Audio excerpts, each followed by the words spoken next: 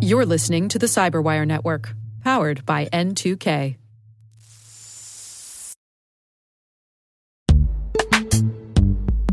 This episode is brought to you by Palo Alto Networks, the leader in cybersecurity. As AI-driven attacks increase, organizations can't afford to have network security that's stuck in the past.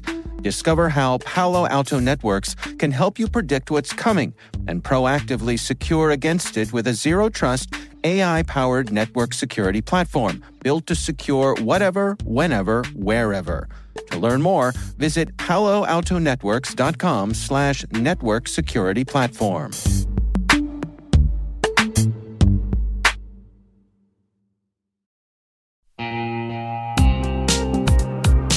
When it comes to ensuring your company has top-notch security practices, things can get complicated and time-consuming fast. Now you can assess risk, secure the trust of your customers, and automate compliance for SOC 2, ISO 27001, HIPAA, and more with a single platform, Vanta. Vanta's leading trust management platform helps you continuously monitor compliance alongside reporting and tracking risk. Plus, save time by completing security questionnaires with Vanta AI.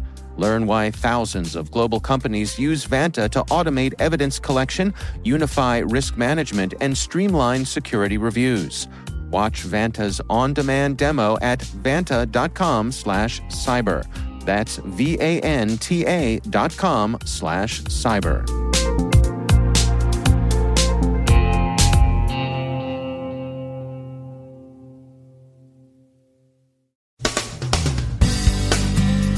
A leaked report describes 11th-hour Russian influence operations during last year's U.S. elections. An alleged leaker is already charged and in custody. The UK's investigation into last week's terror attacks continues, online as well as in physical space.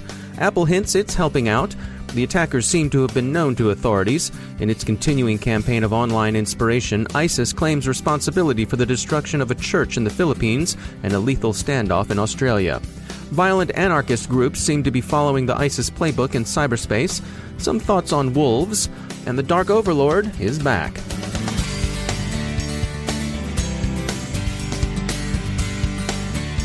I'm Dave Bittner in Baltimore with your CyberWire summary for Tuesday, June 6, 2017. There's been another leak of a highly classified NSA report, but in this case, an alleged leaker has already been taken into custody and charged. Late yesterday, The Intercept published a document taken from an NSA study of Russian influence operations targeting the U.S. elections. It's noteworthy in that it indicates that such operations continued, apparently unabated, well after the former administration's naming and shaming of Russian intelligence services and U.S. President Obama's cut it out or else warning to Russian President Putin. An alleged leaker has already been taken into custody and charged. The U.S. Department of Justice announced yesterday that on Saturday the FBI interviewed and arrested a 25-year-old U.S. Air Force veteran, Reality Lee Winner, who since leaving the service in February had been employed in the state of Georgia by federal contractor Pluribus International. The Justice Department says she'd been charged with removing classified material from a government facility and mailing it to a news outlet in violation of 18 U.S.C. Section 739E. She is alleged to have printed and removed the classified report from a secure facility less than a month ago on May 9th. Authorities learned of the leak last week when a news organization, unnamed in reports but presumably The Intercept, began asking questions about the material. The Intercept has refused to name its source, and in any case it's likely they received the material anonymously. Internal evidence in the document itself, including printer dots and evidence that it had been folded, suggested to FBI investigators that the leaked report had been physically printed. This narrowed the search down rapidly, and Miss Winner was questioned and taken into custody on June 4th. The story is, of course, developing, and we'll continue to follow it here. For many of us following the goings-on of the security world, Russia has certainly been top of mind lately. The folks at Endgame were curious to know about the general public's perceptions of Russia and the ability of the U.S. to defend against them, so they surveyed over 2,000 people to try to find out. Andrea Little Limbago is chief social scientist at Endgame. Over half of Americans are concerned about the Russian influence within the White House. And then it also had the aspect on insider threat as well as a key concern. That's something that often gets overlooked when focusing on some of these things, and that manifests itself as well. There's the aspect of feeling that Russia is a bigger threat now than it was during the Cold War, which on the one hand isn't terribly surprising. If we had taken the survey a few years ago, say right after OPM, I'm sure many would say that China was the biggest threat. So what happens with a lot of these cases is that whatever the most recent, it's sort of a cognitive bias where the most recent events remain the ones that are overestimated as far as the likelihood. So we don't have school kids doing duck and cover exercises, like they did in the Cold War. So it seemed, I'm glad you mentioned that. It seemed to me perhaps a little cognitive bias, a little disconnect, a fuzzy memory of what the actual fear was during the Cold War. That's my interpretation of it as well, absolutely. And, if all of a sudden we had, if North Korea, if there was another Sony, an event similar to Sony, North Korea could very well be the one that pops up. So on the one hand, that's why it's important to do these surveys at some sort of temporal consistency to see how it changes over time. I think that's where you get a lot of insight. So it's useful for this one timestamp to see how the public feels now. Also, if we were to gauge a little bit further and dive deeper into their understanding of what the Cold War was actually like and so forth, I'm sure some different analyses would pop out of that as well. And the other interesting thing is that even during the Cold War, towards the end, when there was a little bit more of a détente, Japan actually was the number one threat for Americans towards the very end of the Cold War. Public perception and sort of the reality don't always go hand in hand. Yeah, to that point, there's an interesting statistic in the report. The question was, do you think Russia hacked the 2016 U.S. election? And people came up pretty evenly split with their response to that. Right, and I think that is pretty indicative of just how divided our country is right now along party lines. It's one of those things that gets at the information that people are consuming and sort of reinforcing people's own biases, and that's what we tend to. Everyone tends to read the stuff that reinforces their own perception, and so it is. We're a very divided country right now. I think, and that's reflected in the survey. One of my recent pet peeves is if you ask about what's it even mean to have an election hacked. On the one hand, the DNC and the DCCC, they actually had a cyber attack, a computer network attack.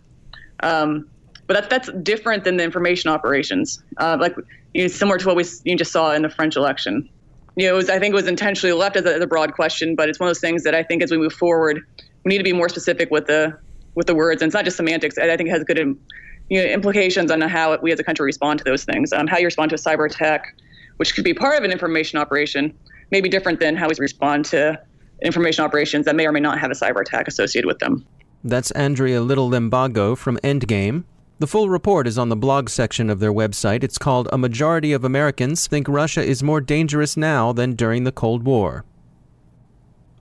The UK terrorists appear to have been very well-known wolves indeed, one of them even having appeared on a television documentary about radicalization and having been in close association with an extremist British Muslim cleric long known to authorities.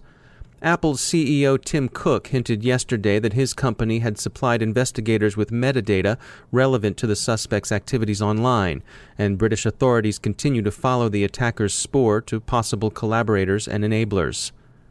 ISIS continues its efforts to inspire, posting video online of the Caliphate's soldiers destroying a church in the Philippines. The terrorist group has also claimed responsibility for a murderous standoff in Melbourne, Australia, an incident that, absent the Caliphate's claims, could easily have been lost in the sad background noise of ordinary violent crime. ISIS isn't alone in seeking to inspire and recruit online. Violent anarchist groups, particularly ones originating in Greece, appear to be going down a similar path in cyberspace. That phenomenon remains young and small, but will bear watching. Such howling seems largely overt, which has induced some observers to call into question calls for restrictions on end-to-end encryption, like those issued Sunday by British Prime Minister May. While command and control might well benefit from encryption, mass marketing of ideas probably doesn't.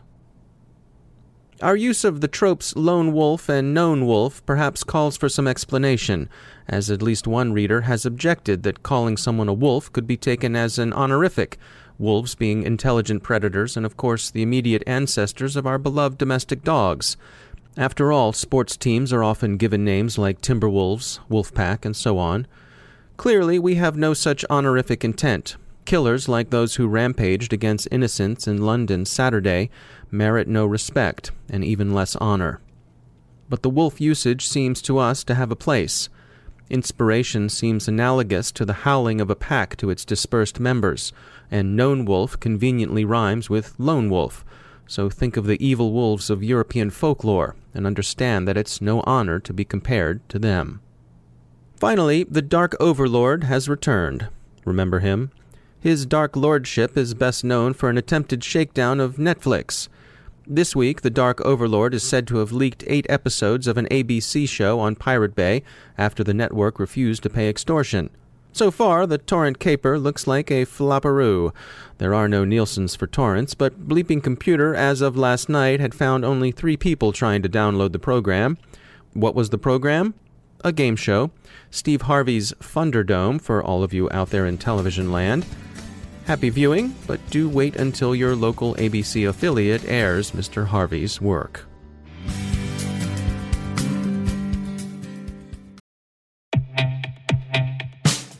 In the complex world of enterprise identity, securing legacy web apps at scale can be daunting. Strata Identity makes it simple.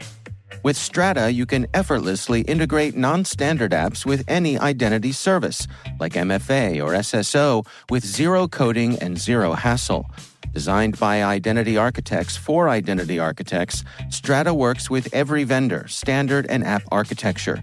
This means your apps can now speak modern protocols and integrate seamlessly with your chosen identity services. From securing on-prem web apps to migrating away from outdated identity providers or consolidating them, Strata helps you keep your complex access policies as you modernize your identity infrastructure and get rid of technical debt. Join leading organizations like 3M, Dallas County, and CIBC in securing your apps with Strata. Visit strata.io/cyberwire, share your identity security priorities, and receive a complimentary pair of AirPods Pro. Offer valid for organizations with over 5,000 employees. Connect today at strata.io/cyberwire.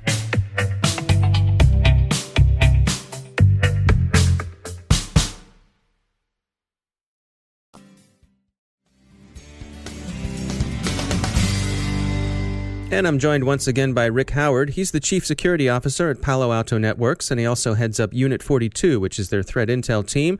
Rick, welcome back. You've been having some conversations with some folks in government that have raised some concerns on your end. Yeah, I got a couple of raised eyebrows over here, and the reason is I've had the opportunity to talk to several city, state, and federal C-level executives about how they are thinking just about cloud deployments, both SaaS applications like Box and Office 365 and Salesforce, and IaaS and PaaS deployments in cloud spaces like Google, Amazon, and Microsoft. Now, it has been clear in these discussions that these government leaders totally get the value of moving at least a portion of their digital workspaces to these cloud environments. The economies of scale are too much to be ignored. But what was alarming to me was that many of them feel and stated outright that they thought security certifications from third-party auditors on these cloud providers, programs like the FedRAMP program for the federal government, that is all the security they need to make these deployments. And I have to tell you, that cannot be further from the truth. Programs like FedRAMP certify that the cloud service provider has a decent internal security process to protect their own environments. It does nothing to protect the data that you store there. Okay, it has no individuality about what you're trying to do with your cloud deployment. So the thing to remember here is that the security of cloud environments is a shared responsibility. Cloud providers protect their systems, but the customers are responsible to protect the data they store there. So my recommendation to all government security leaders and to all network defenders is to choose a cloud vendor who can give you the same security services that they are already giving you behind your perimeter and in your data centers for all of your cloud deployments. So what kinds of questions should these folks be asking? Well, every cloud provider is a little bit different, okay? And if they get FedRAMP certified, like the one I called out here, I would definitely get a list of all the things they are certified for. But when you start looking at that list, and you can look it up on the DHS website, all the things that FedRAMP searches for, it is basic security process like, do they have cameras on the data center doors? Do they check their employees? You know, all this basic security stuff that every company goes through. It has nothing to do with, say, if I put Palo Alto Networks' personal data up there, what are they doing to secure that down the cyber kill chain, right? So there's nothing there for that. So that's what they have to worry about. All right. Good information. Rick Howard, thanks for joining us. Thank you, sir.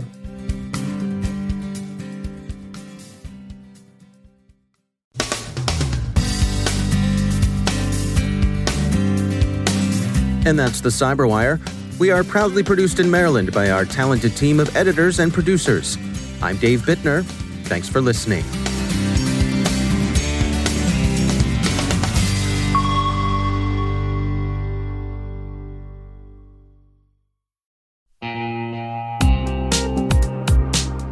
Managing the requirements for modern security programs is increasingly challenging and time-consuming. Enter Vanta. Vanta gives you one place to centralize and scale your security program. Quickly assess risk, streamline security reviews, and automate compliance for ISO 27001, SOC 2, and more.